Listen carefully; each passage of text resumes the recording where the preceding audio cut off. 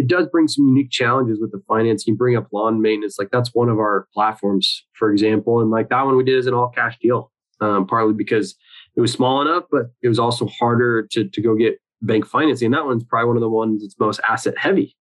Another happens to have a real estate play with it. And we're buying up the real estate as well in these childcare centers. But, those kinds of things are different for each kind of platform. And it is something that we have to take into consideration, because obviously, if we can place a certain amount of debt on a business, we can increase those returns. And so typically, especially with these businesses that are this small, we have to find, a bank that will do cash flow lending in some cases, or just be able to structure your own unique deal.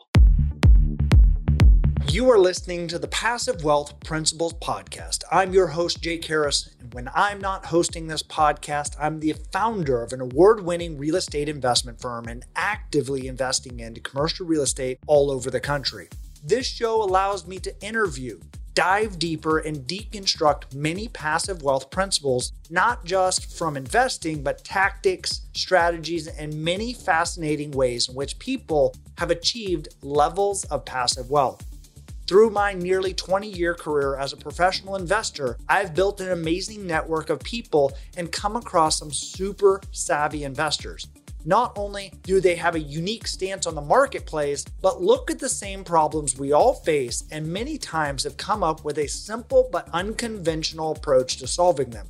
This is why I'm so excited for this podcast. It allows me to unpack and have a more in-depth conversations with these special guests. Selfishly, it's a platform where I get to ask the questions that would never come up in a normal conversation, and I get a chance to learn and dissect their best strategies, and you get to be a part of that process as well. So come be a fly on the wall, enjoy the conversations, and these amazing passive wealth principle lessons.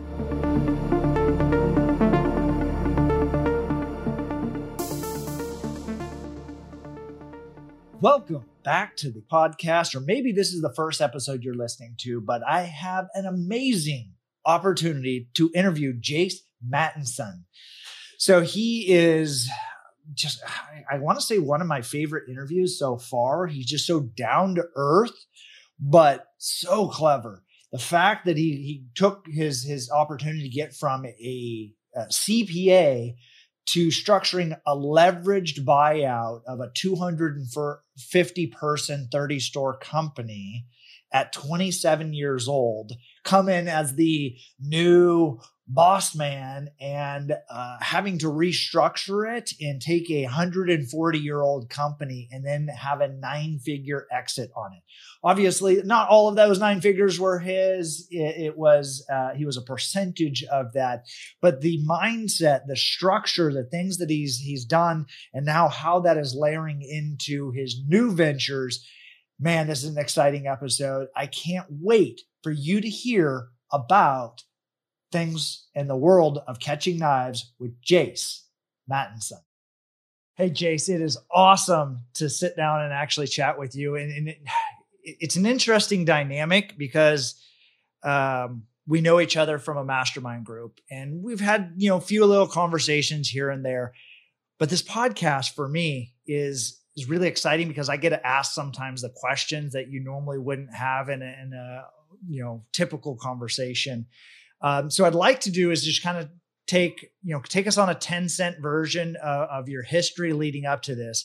And then how does a CPA turn into a lumber mogul to a private equity, 9-figure exit, and then what you're doing today. So let's just dive in the 10-cent version of Jace from, birth to kind of where you are today. Yeah, totally. And thanks for having me, Jake. It's good to sit down with you too.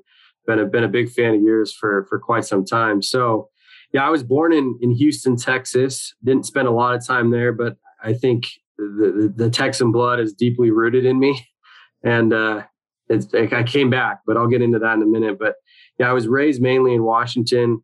My dad works in heart surgery. My mom's a nurse practitioner and stuff. So I grew up in kind of a blue collar / medical community in Eastern Washington. Great place to grow up. played a lot of sports growing up, basketball, baseball. Basketball is kind of the one that I pursued the most, and had a pretty successful career with basketball through high school, and had aspirations to go play in college. But, my dad's 6'4", and I just never quite got to that point. So all the recruiters kept thinking I was going to grow, and it just didn't happen. And I chose to kind of go get a better education, so to speak, than go play basketball at, a community college or a junior college and kind of go that route. So growing up in Washington, I started hustling when I was young. I think part of it was just in the blood, and also my parents just telling me like, hey, we're not going to give you everything. So I started selling snow cones and candy as a kid, and which is ironic with one of the businesses I'm involved in now. But started that when I was real young, and we did it all summer, made pretty good money, figured out how to kind of, understand gross profit and all that. And then I had a paper out in a lawn care business, and I was rolling what I thought was pretty good as a high school kid with all this different income. And, I was working hard, but I was trying to be as smart as I could with the money. And, one year, and I always joke about this, but I spent $2,000 at Taco Bell my junior year of high school. And that was a little bit of a wake up call for me that, I didn't need to go eat out, and I didn't need to spend that. My dad was kind of like, what the heck are you doing, dude? But he let me kind of fail in a way that instead of putting that money away, or as much money away as I had before, I blew all that money. And at the end of the year, it's like, dude, look where your money went. It's like, Taco Bell. Were you, that's an interesting, were you tracking that, or do you have like a credit card? How'd you know you spent $2,000 at Taco Bell? Yeah, no, I just looked at my bank statements. I mean, I got a bank account pretty young, and, I was making good money for a high school kid. You look at like my hourly wage, my paper hours every day, man, every single day, 4:30 to 5, which is people are dependent on you. Like, you can't just like take a day off, when we went on vacation, I had to find a sub, but it was basically like $25 an hour. It took me a day. My dad was real nice and helped me out with that. And didn't ask for much. I think he just, some gas money we gave him for the car and some repairs and all that junk, but he helped us and really just kind of instilled hard work and work ethic, and hey, you're not going to just have a free ride with us type thing. And a big sacrifice for him, too, to get up that early. Granted, he was going to go to work right after we got done with that and whatnot, but there are a lot of days where I think I was pretty good at wanting to get up and get out of bed, but there are days in the middle of Washington, in the middle of winter, man, it's miserable. It's cold, it's like 20 degrees, snowing, it's icy, like throwing newspapers up on people's porches. Like, so I kept track of all that money coming in, and for my lawn care and where it all spent. And my dad would help me like, hey, let's go through your statements. And that's how I found out I spent a couple grand at Taco Bell. No, the tacos were cheap, man. It was like, I remember it was 39-cent tacos. Yeah. And, maybe it was 39-cent bean burritos and 29-cent tacos, but it was good times. It was, man. The crazy thing is I still love spending money on tacos, just not quite like that. I feel you, man, especially in Austin. I mean, there's a lot of good taco places that you can go sling $4 or $5 for a taco. Yeah, taco's a food group in my house.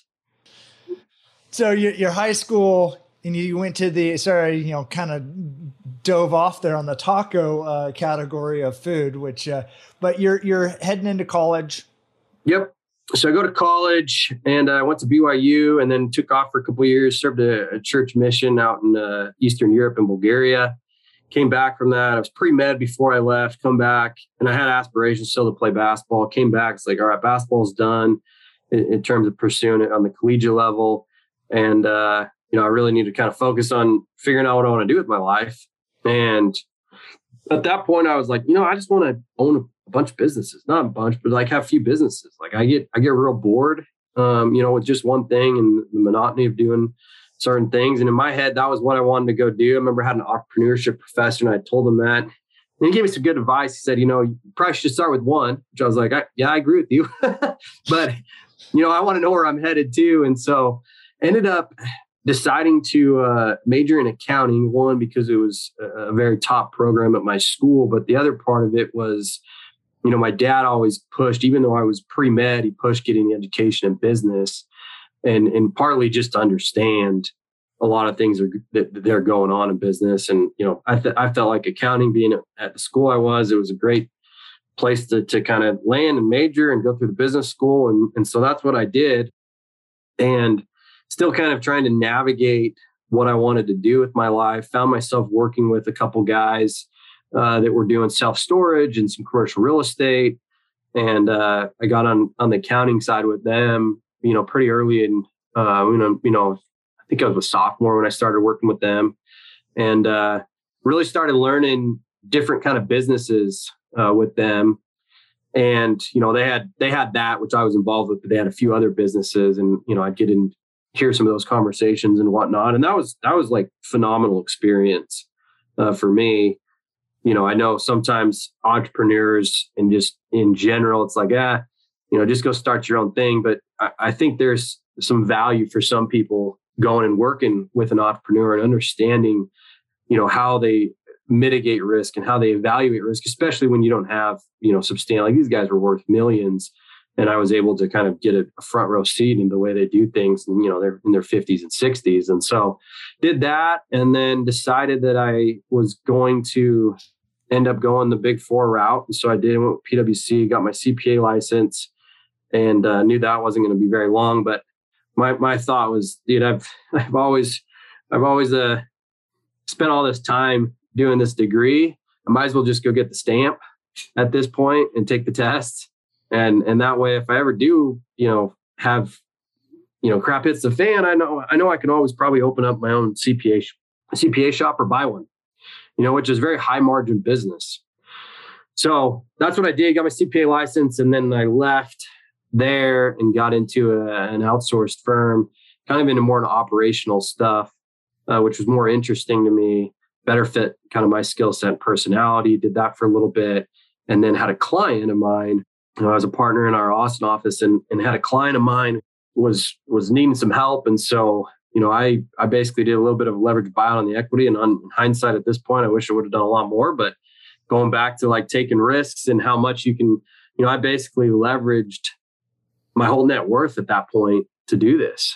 And so, I had one stream of income at that point too. It was in my 20, I guess maybe two with one rental.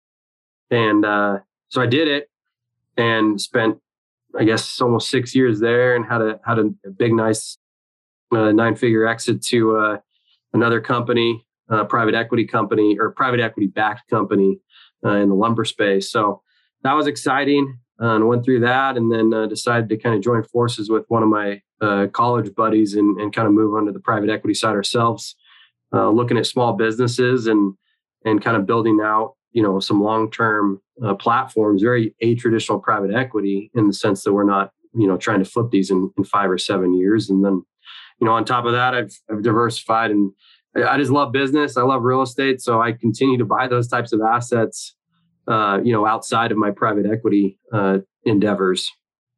So that's the gist, man. And I live in Austin. I got 3 kids, a beautiful wife, been married for coming up here on 8 years soon. And I got a 3, almost 4-year-old, 2-year-old, and a 3-month-old. So we're busy. Yeah, that is a exciting journey, and I'd love to dive into. You're working in as a CPA, kind of an outsourced firm.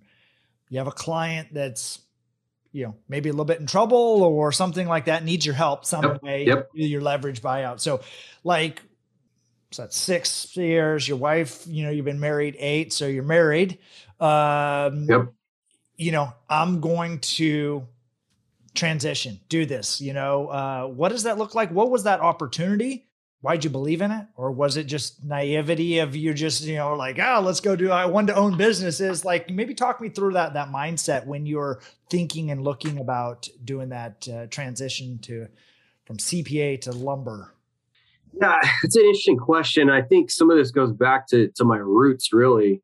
Both my grandpa or grandfathers were contractors. One was a big building contractor, and my other was in the plumbing and AC trade until he had an accident. And so I think just being exposed to some of those environments, and then I realized pretty quickly, like the reality is like, I'm not the most smart, book smart kid out there. And so, I did a little round in Silicon Valley with PwC because I was attracted to tech. Tech what fascinated me, and what Steve Jobs had done. But got out there quickly and realized, man, there's a lot of companies out here that go for a long time without any profits, and that just fundamentally, I just could not really wrap my brain around that. And so, from that experience, I was more, I was attracted to these companies. Going back to like this experience I was with working with these real estate guys, like I was always attracted to these industries just personally that were unsexy, not sexy. And it didn't matter. Like, hey, you're probably not going to have the biggest profits in these space. You're not going to get the biggest multiples on these exits, but you're going to get nice, consistent cash flow. And that resonated with me. And so even before I joined forces with this lumber company, some of my other clients and in the spaces they were in were like very unsexy. I mean, I had a reseller of electronics, that big manufacturing facility, and they refurbed all these electronics. I mean, just very unsexy. You go to their warehouse and it's like, dude, these guys, there's no way they're making millions doing this, but sure enough, they were.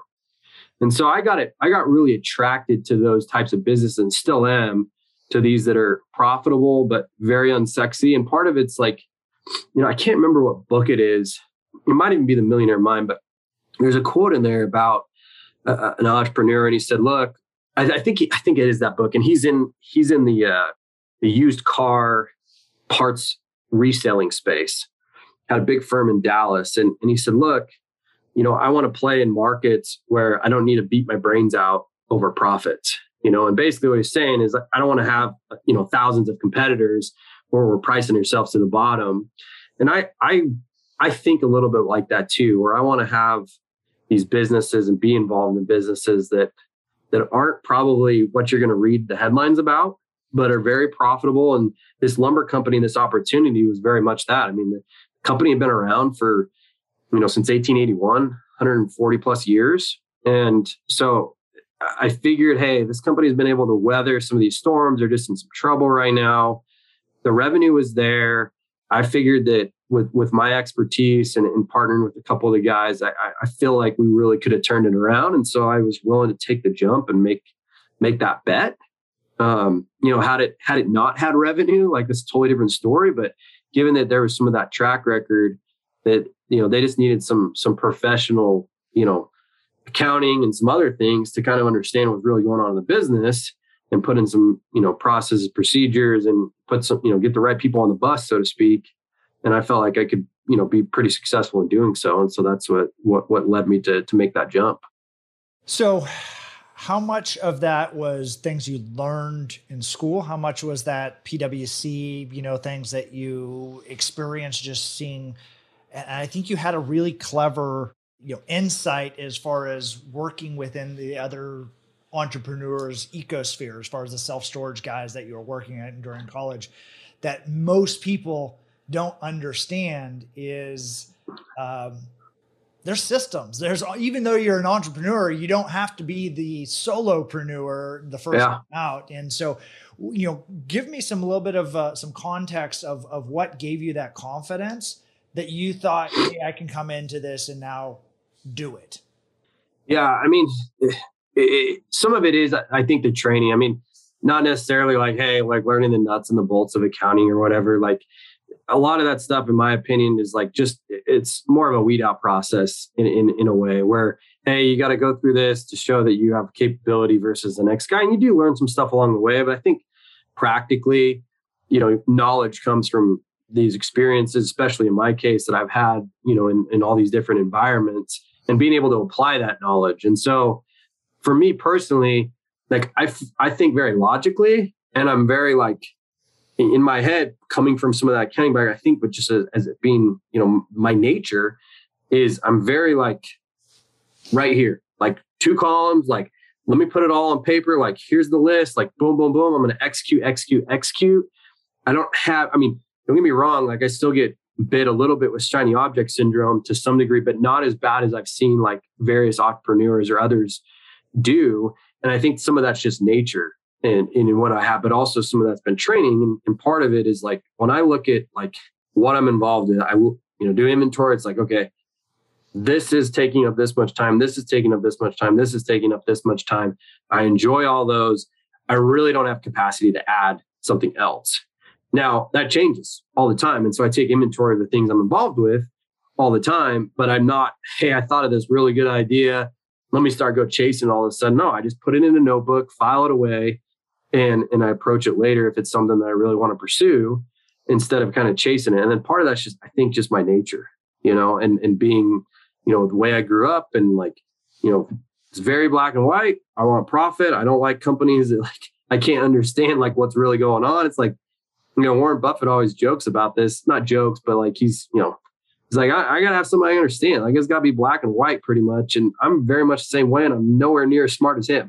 So I need to stay like very basic in a lot of ways. So you do this leverage buyout into this lumber company. Everything was just sunshine and rainbows from there. I wish. There on out. I wish, yeah. Yeah, the first. Tell me a little bit, like some of those lessons that you learned into that process, or some of your assumptions that were flawed going into it, and a little bit of that journey of becoming a CFO and board member of this 140-year-old plus company. Yeah, I mean, I think that it's funny thinking back this now. The first 2 years, my wife could tell you even better. It was a grind, man. And there was nights when I was like, what the crap did I get myself into? And had I not had myself tied in with equity, I may have said, forget this, I'm going to go do something else. But I persevered, and just kind of giving you a little context, like I nearly gutted house with a majority of the people who were working there at first. I tried to work with a lot of them. And this is like sometimes private equity or just, companies sometimes with executive turnover get bad raps, but I didn't want to do that. But I just realized that from a leadership standpoint, and this is probably one of the biggest lessons I learned in this whole thing, was how to be a better leader and how to recruit, people that want to be led with your leadership style. And so that's basically what happened. I mean, I had to build a whole staff from scratch, processes, procedures, get all that kind of put in place. And then, that was probably a couple year process before, and really probably 3 years before I felt we were really rocking and rolling. But financially, we got to a point where we could start doing acquisitions, on a more aggressive level, and doing somewhat of a roll-up strategy after about a year and a half. And so that's kind of what we pursued. But yeah, in terms of lessons learned, man, just being able to understand, myself, my leadership style, what kind of, people that I work best with in a larger organization. And, sometimes it's very easy to just be like, I'm just going to do it all myself. But the reality is, like, all of us need people surrounding us, no matter what it is, to kind of accomplish, the greater good. And that's the mindset that I had to really develop, because I'd come from, even though PwC is so massive, it's like, I'm just a cog in this massive company that, they don't even know I work here. I mean, it's a funny story real quick. Like, I was over the winter break one time, and there was this guy, and he sat over in this corner, cubicle or whatever, and it's like 2 or 3 weeks passed when everyone was supposed to come back for winter break, and no one had seen him. Well, come to find out, like, the guy never showed back up, and nobody noticed for like legitimately noticed and took a lot of payroll for like 3 or 4 weeks. Like, that stuff just doesn't happen in a company that's, smaller, right? Like, if somebody that's key, like, doesn't show up, like, Jace, yeah. You'd be like, oh, I don't know. Yeah. How long's it been? I don't know, a month? Exactly. Like, half the people didn't, I happen to just walk by it every day. So I kind of like, but I also just figured, the guy's on vacation. Like, what do I know? I'm just new here. But those are the big takeaways from a leadership standpoint and understanding, because I just hadn't had a lot of experience in those environments where I was like building teams and like building with a bunch of people and trying to get them unified with, a common goal, and, hitting on all their things that make them feel like, hey, yeah, this is a great place I want to be, and I want to work with him, and I want to work with these other people, because that's important when you're trying to scale companies and businesses. So was there a little bit of apprehension, or, hey, young kid comes in, he doesn't know what it's like. And so what does the company makeup look like when you step into it? Like a certain amount of stores, employees, something like that. Yeah, I think we had like 30 something stores at that time. And by the time we sold, we ended up with 40 something, but employee count was probably 250. And by the end of it was upwards of, 450 ish probably. But yeah, I mean, in terms of like, building out an accounting department, finance and, credit and all these things, some of the structure was there to some degree. But it wasn't really professionalized, and things had just always been kind of done the way people had always done them.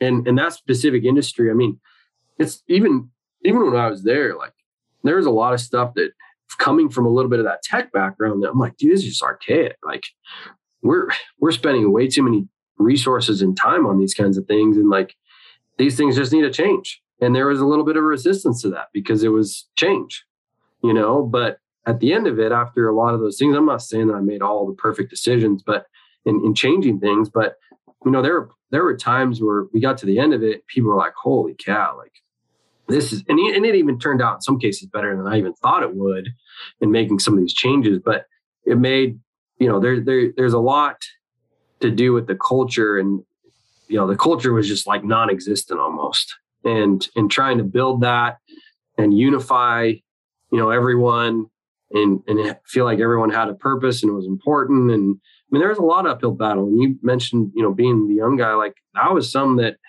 you have a little bit of imposter syndrome or something. I was like 27 years old, it's like, I've never done something like this, but to some degree, people always joke, fake it till you make it. But the reality is like, I wasn't faking it. I was just doing it until I made it, like, I'm not going to put on a fake. It's like, I'm going to do this and figure it out.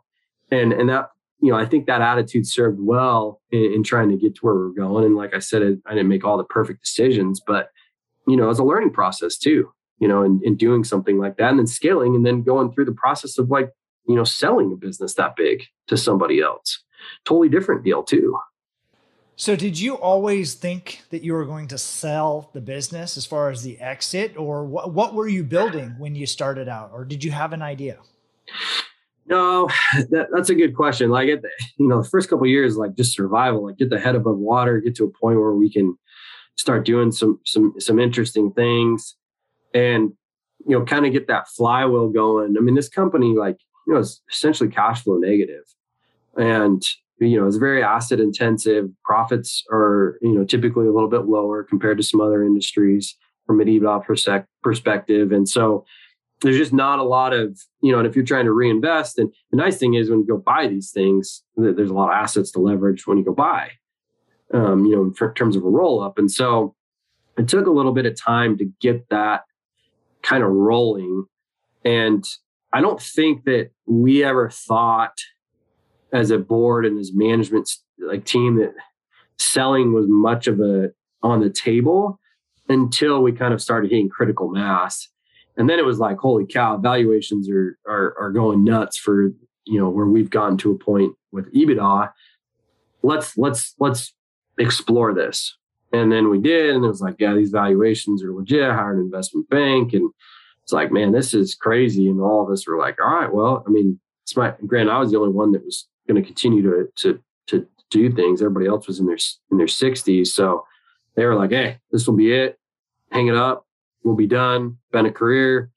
And in my case, it was like, sweet. Like this was great. It gave me, a great 5-6 year run. And now I can go do something else, take this experience and go leverage to do something else that's interesting to me. So your business strategy, obviously the first couple of years, getting your head above water, getting some of these legacy non-culture, systems, out of the way and layering in tech. But you said something there. You started doing acquisitions, acquiring other businesses, and the businesses traded at low EBITDA, numbers, but they had a lot of assets. So dive into that a little bit. Like, were you using the assets to leverage to do the acquisitions of these new companies, or what was the nuance of the growth that you were able to bolt on?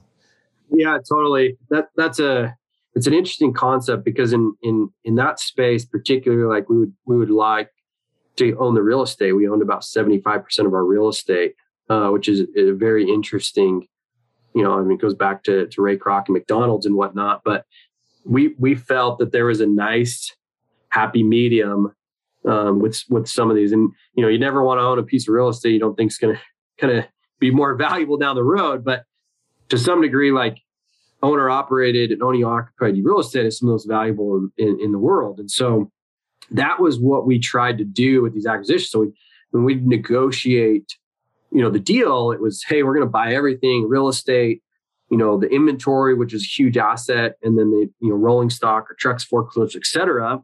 And, there'd be a little bit of furniture, fixtures, but nothing crazy. And so when you're going to present that to the bank loves seeing all these assets on paper. And in a lot of cases, we would negotiate the deal as a whole. And granted, like this is before we're getting any diligence done, right? Like we're putting something down in the LOI saying, hey, we think that we can probably do this, looking at it, backing into the cap rate.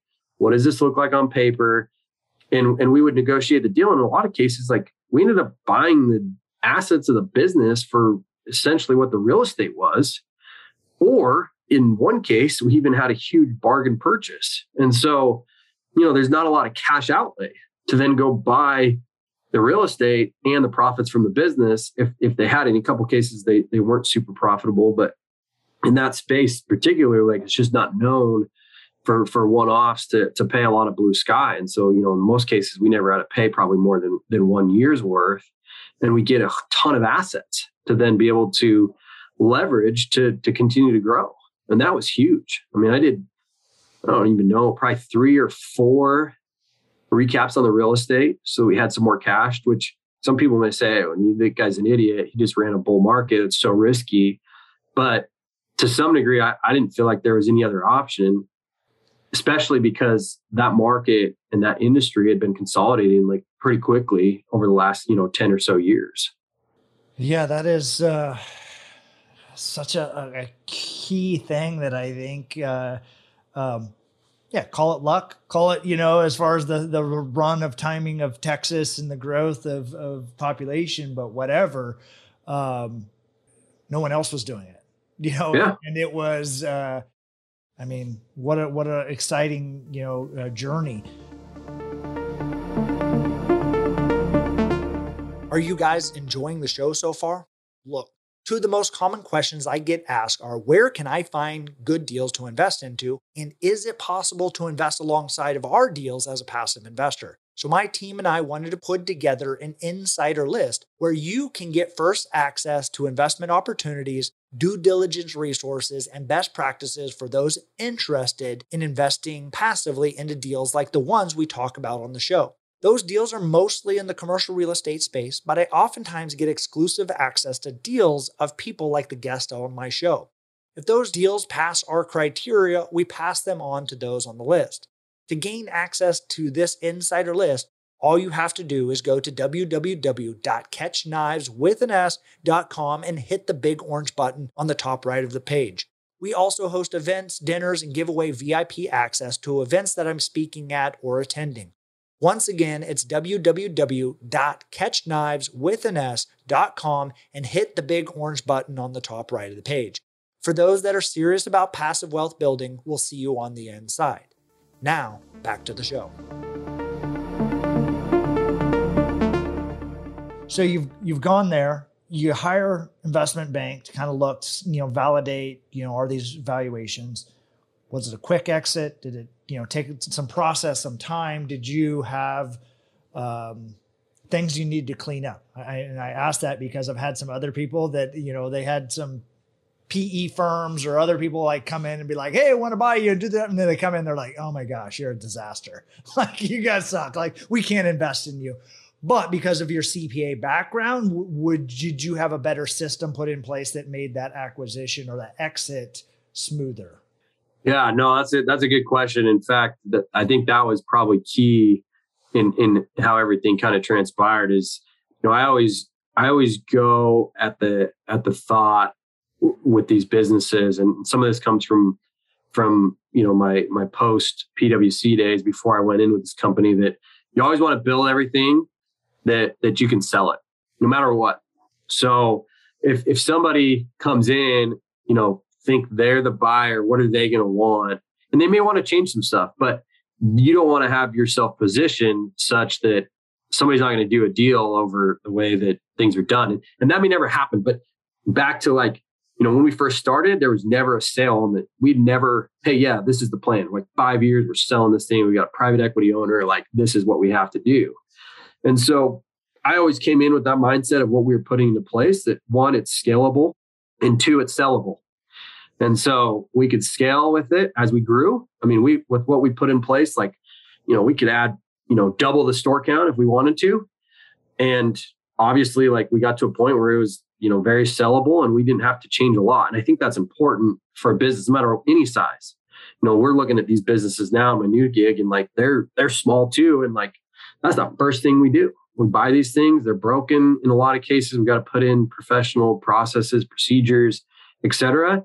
If those businesses already had that, they're going to trade at a higher multiple because it's not as much work, it's not as much risk.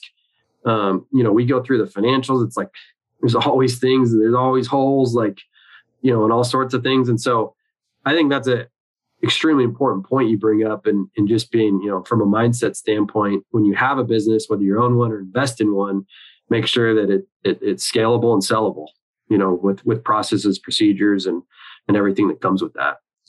Yeah, I took a note of that exact thing that you said. Is that I was going to say that's going to be maybe the middle of this, scalable and sellable, and the systems that you're putting in place. So that's very key.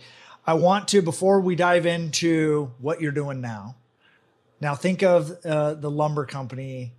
You had a fantastic, 9-figure exit to a private equity group. It's not all in my pocket though. Make sure everybody knows that. No, I mean, it could be, what currency we talking about? Not, yeah, right. Zimbabwe, Zimbabwe dollars and maybe there, yeah. Yeah. But, what was one of your favorite failures or couple of failures that you highlighted that segment of your career? Yeah, I mean, I don't love the word complete failure, right? To me, failure only happens when you stop trying.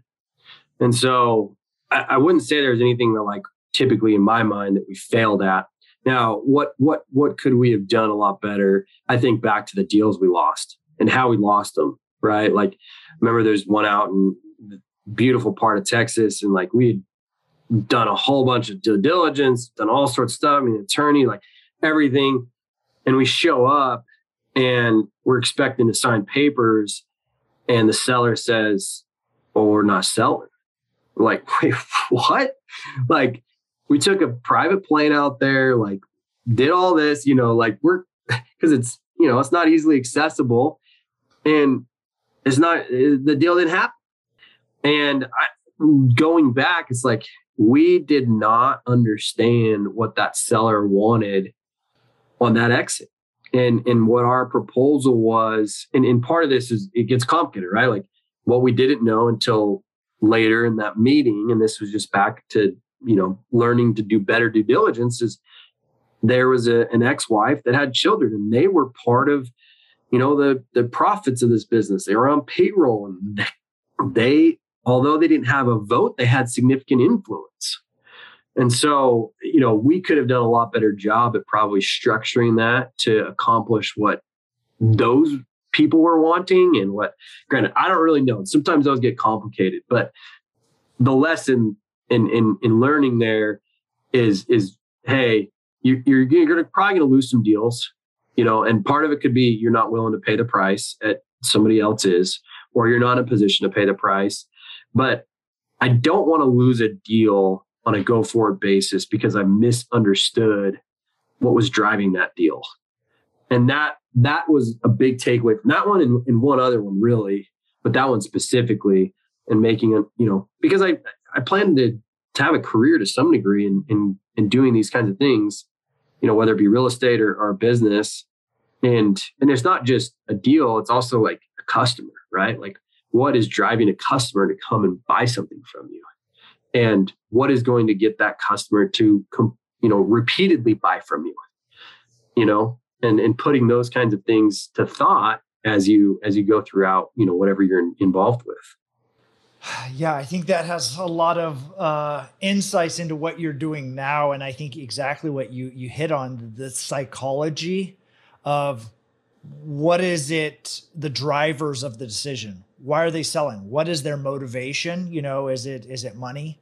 Is it legacy? Is it, like you said, family dynamics in there with stepkids that can have, difficult to, peel back the layers of the onion when you're doing due diligence, then it's not on a org chart or something like that. But, and very, very so critical is, I say this even in the commercial real estate world, like, why is someone selling?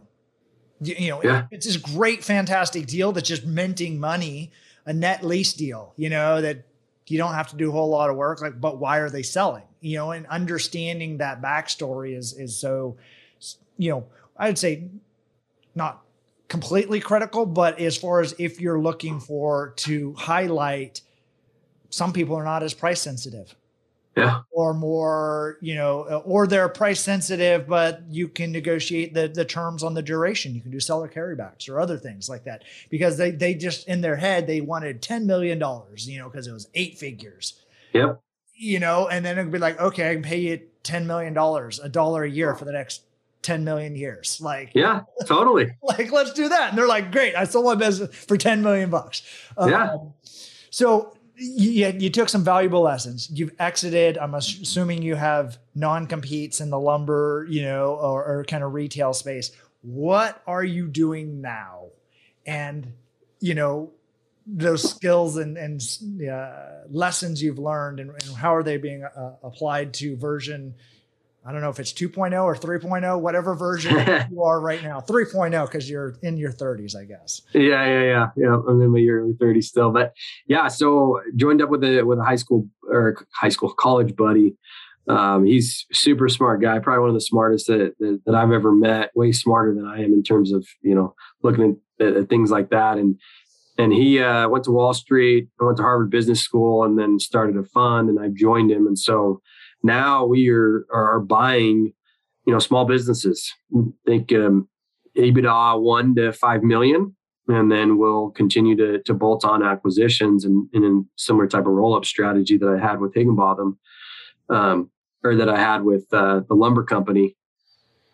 And so that's the play now. It's super interesting. We've gone after a couple different industries, particularly in the services space.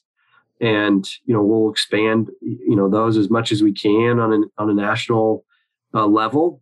The one unique thing about us too, is it's permanent capital. So our investors, we're not expecting to turn these things and have a big exit. I don't think this would ever work with these small businesses to do that.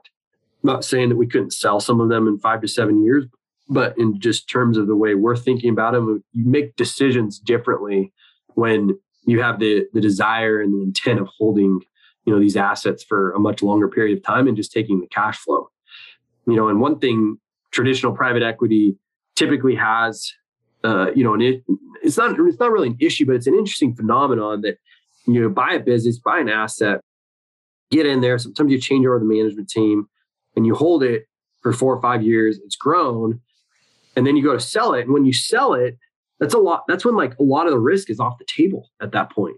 You've owned the business. You've gone through, a few years of things, like maybe an economic cycle even. And now it's like, all right, I'm going to sell this off. And of course, everybody, loves the story of a big sale, and traditional private equity is just built that way because that's kind of how the industry works. But, we're taking a very different approach that way. And, we'll cut dividend checks to our investors down the road off the cash flow of these businesses. And so that's what I'm up to now. And, we'll probably start raising fund 2, sometime later this year, which will be exciting. And our model's been proven out so far pretty well. 1, that we can find these types of businesses, and 2, that we can buy them at attractive prices. It's very different in some cases. Like, we're buying these businesses, there's not a lot of assets. Totally different than what I had with buying lumber businesses and whatnot. So it'll be interesting. It's a fun ride, and I'm excited with it. And it'll be interesting to see kind of the dynamics as we move into these different industries and have exposure to different industries. From a personal standpoint and investment standpoint. So I'd like to dive into it a little bit. I mean, service businesses, like you said, totally different. Very asset light, so to speak. You're out there servicing lawns and, whatever else, contract kind of basis. How does that change your ability to finance them? And is it maybe just because of your fund vehicles, the question? And maybe we'll start with that question. Then I have a couple others I'd like to dive into. Yeah, it does bring some unique challenges with the financing. You bring up lawn maintenance, like that's one of our platforms, for example. And like that one we did as an all cash deal. Partly because it was small enough, but it was also harder to go get bank financing. And that one's probably one of the ones that's most asset heavy.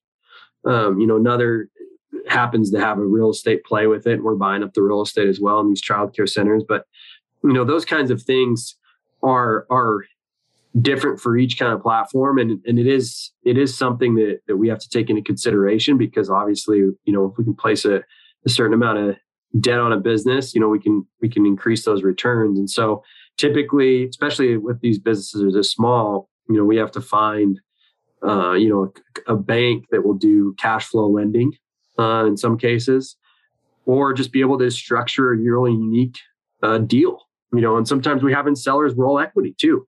And so that helps, right? Like we're bringing in equity checks, sellers rolling some, and then the bank will come in and participate as that final partner in getting the deal done and across the table. And then we've got mechanisms in for our sellers to, with some options on both sides if things don't go well on either side type thing, and, time periods and whatnot that makes sense from a legal perspective. But it is a different game, each platform, each industry.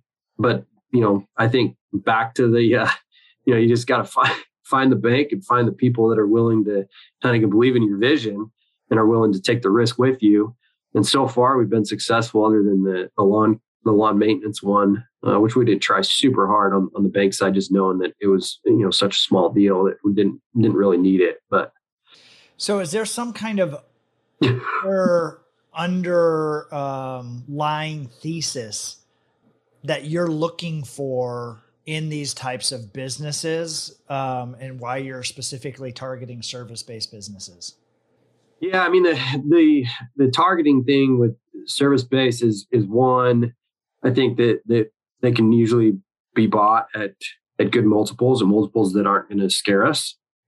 Because once again, we're looking at cash yield. That's the most important thing. So we're not trying to increase value and go from a 5x to a 10x, although that would be great. But that's not the play here, where we're trying to build up that EBITDA to have an exit on the multiple.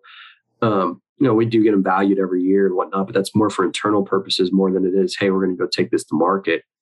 So the other thing is in the services space, just in general, it's a fairly fragmented space. Just in general, I mean, you look at all these different industries, like who doesn't have massive market share? It's like, well, you use a lot of service space because a lot of it's localized.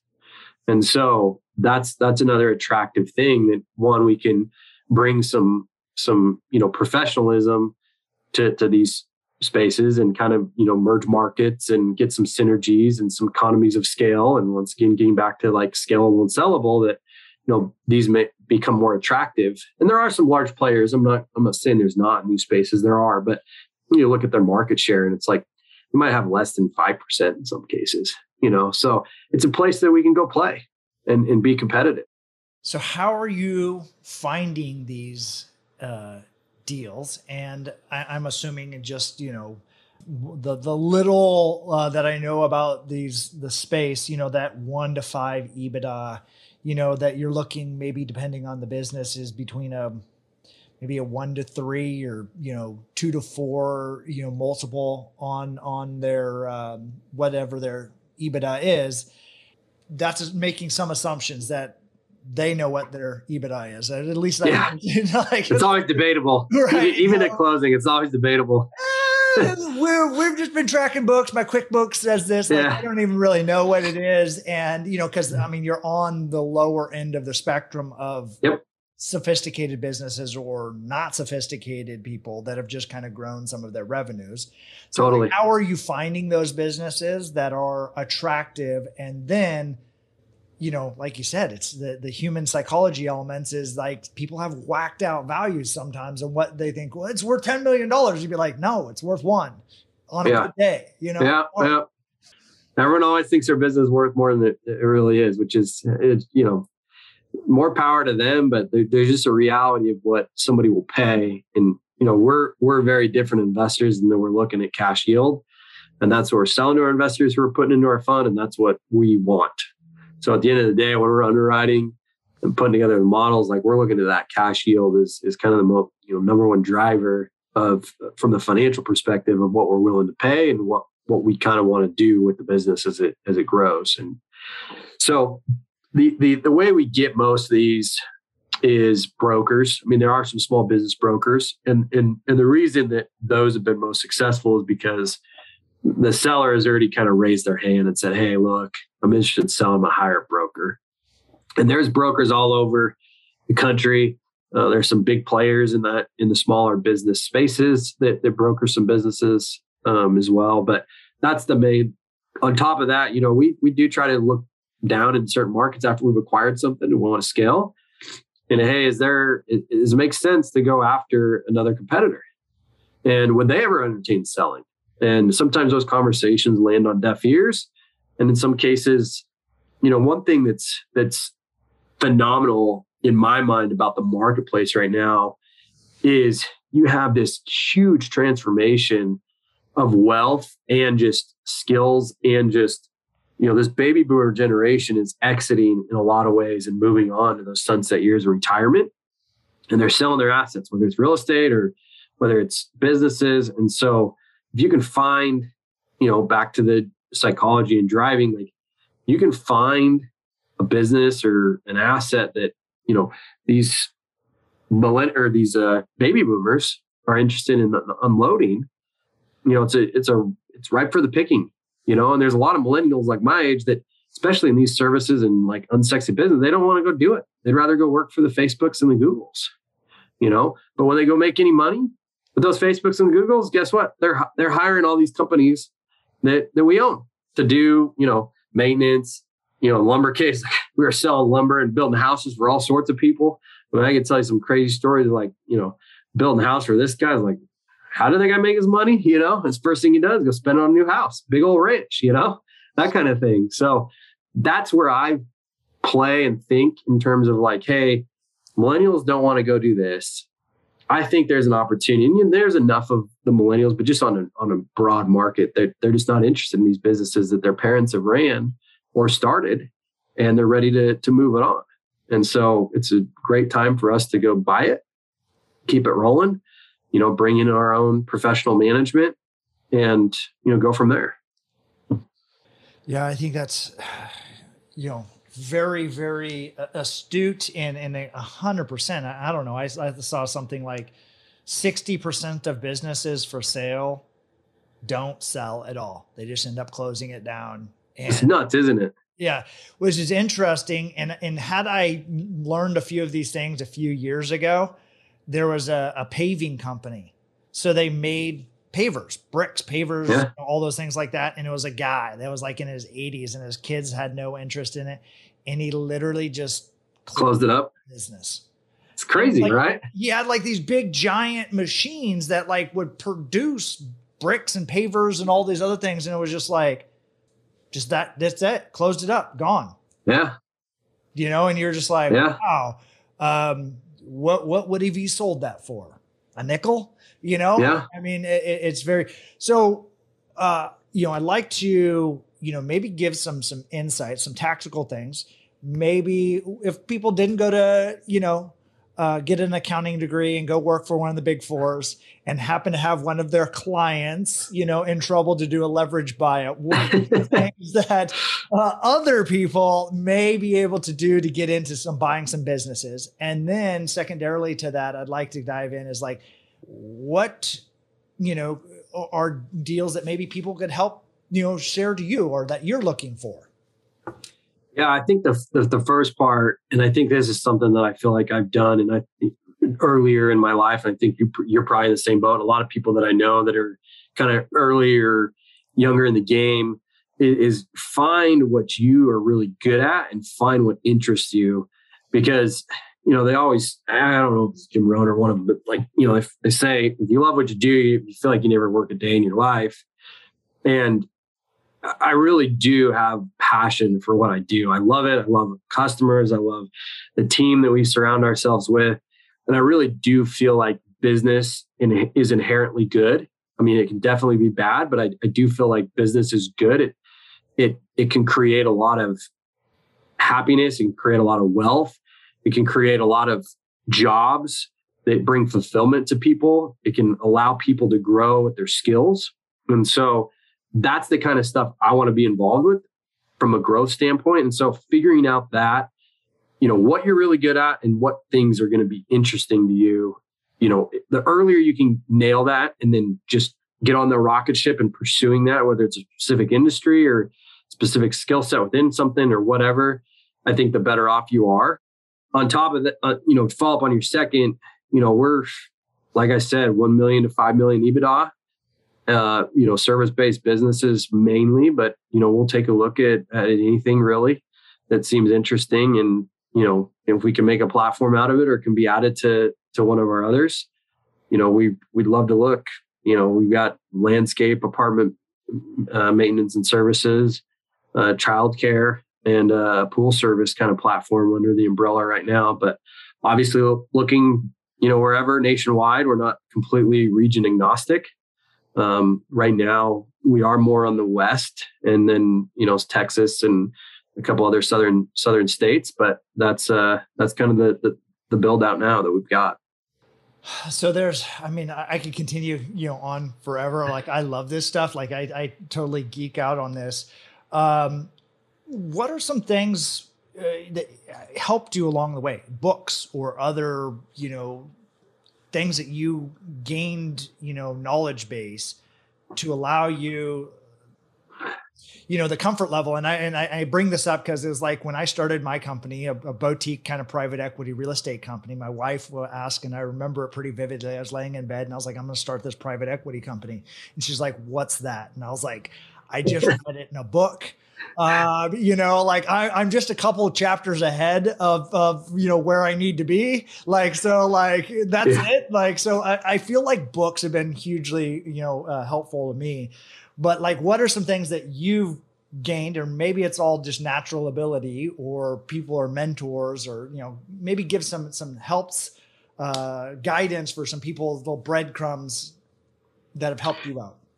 Yeah, no, books are huge. Podcasts in this day and age, I think are huge as well. To some degree, I look at podcasts and books really, but podcasts are different in the sense that you get to hear the voice. Some readers read their own books, but you have a dialogue like you and I have. I listen to podcasts all the time. I feel like I'm getting mentored by some of these people that I may not even have. Before I was in GoAbundance, like I was listening to things that in this mastermind that basically I was like, man, I feel like I'm getting mentored by this person that that's where I want to be. The other thing is surrounding yourself with people who are on that same path, who think alike, but also think differently, because that'll sharpen the way you think. And sometimes those are difficult places to get into in terms of you may have to shell out some cash, or you may need to hustle, or get the lunches with those people. I don't think that anybody who's been successful feels like they've done it all on their own. And I still feel like I'm still kind of on the journey, but I lean on people all the time. One, from changing my mindset. One thing I haven't really shared is I love my parents, but man, my dad is the most risk adverse person you probably ever met. He's done extremely well in his career, and I grew up in that environment. So I had to kind of get rid of that muscle that had never been moved from a risk standpoint. And not people use the term risk, and I look at risk as hey, what could go wrong, or what would, happen. But being able to reframe the like, okay, I'm just going to protect most of the downside on this. And like, sure, could anything go to zero? Maybe, like it's possible, but understanding how to take some of those calculated risks, because I think to some degree, like the biggest risk you can ever take is trying to just completely play it safe with everything, and that's not just investments, but just in life in general. And so being able to understand your risk tolerance and profile and working on that, because I've never met somebody that is, accumulated a lot of wealth or, however you want to define success, whether it's, massive amounts of time with their family or whatever you want to, goes on crazy trips or whatever. I've never met somebody who's like, oh man, I just did this, like being conservative with everything. Like it took some risks, and so figuring that out, I think is super important. And then, getting yourself in those circles that are people are going to build you up and, challenge the way you think. There, some of the investments that I've made at this point, I would have never probably done had it not been being around some people who think about passive income the way they think about passive income. And by passive income, meaning, hey, I'm going to write a check for this and I'm going to get a return on this and I'm going to track this return as it relates to the cash flow. I think it's very easy for a lot of people. Hey, I'm just going to put a check into something and, we'll check it in a few years. Maybe I'll get a K1 or, I'll look at the balance every so often. But, tracking those kinds of things, like it creates results, and not everyone loves to do that, but I think it's super effective. And I've never met somebody that I want to be like that hasn't done things like that.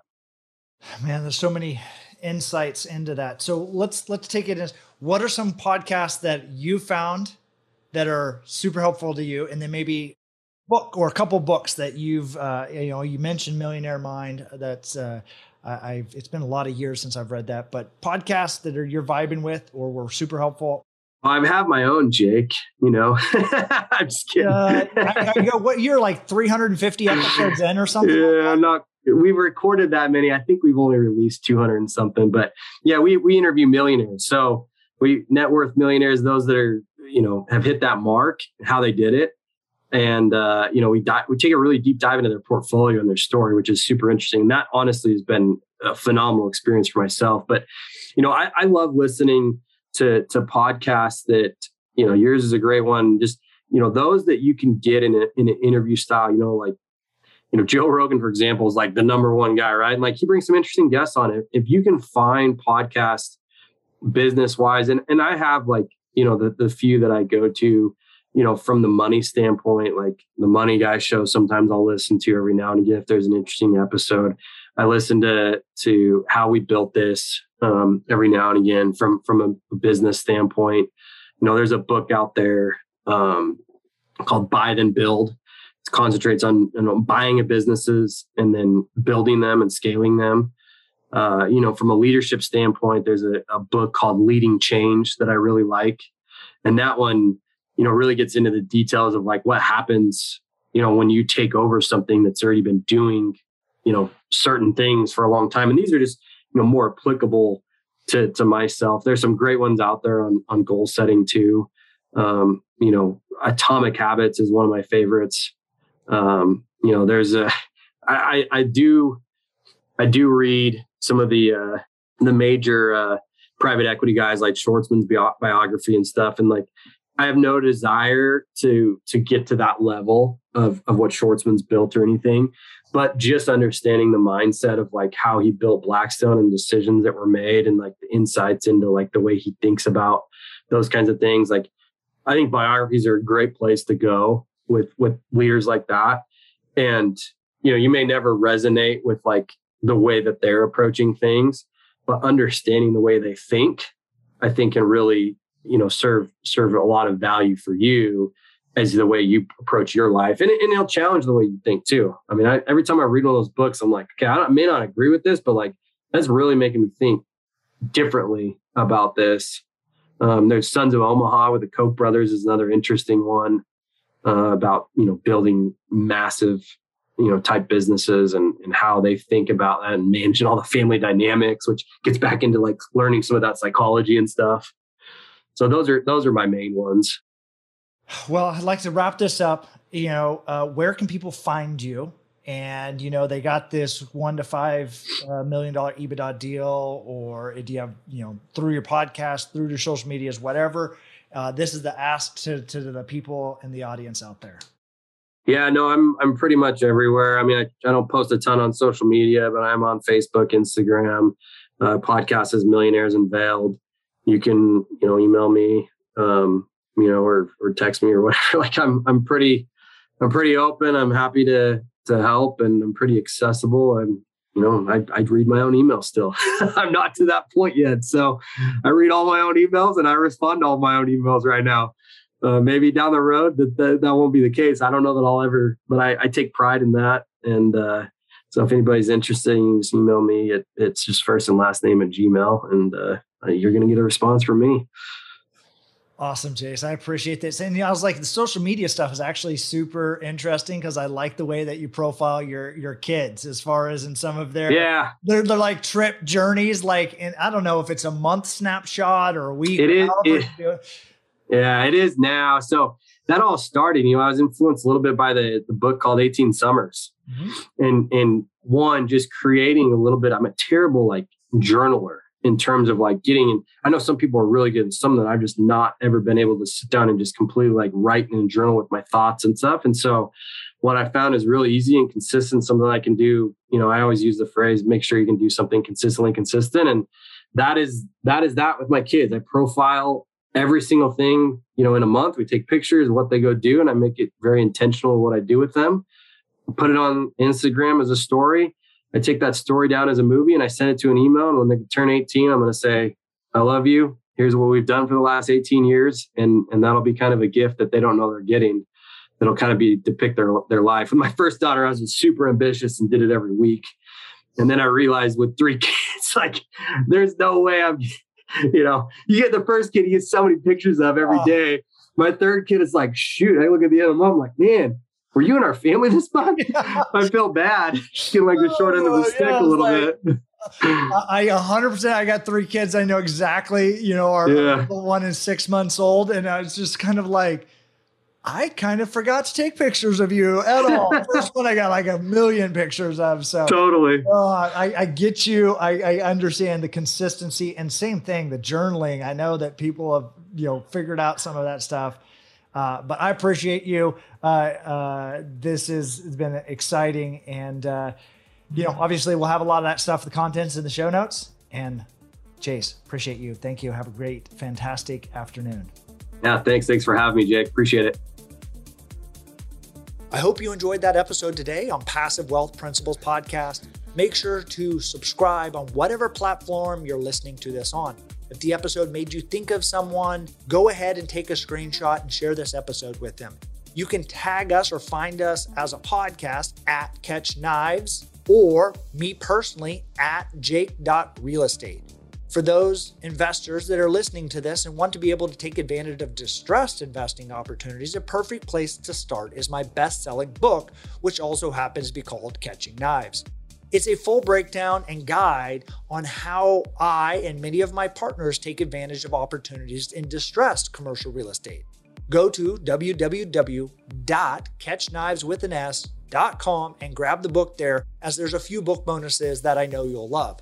Once again, www.catchkniveswithans.com. Take care, and I'll see you in the next episode.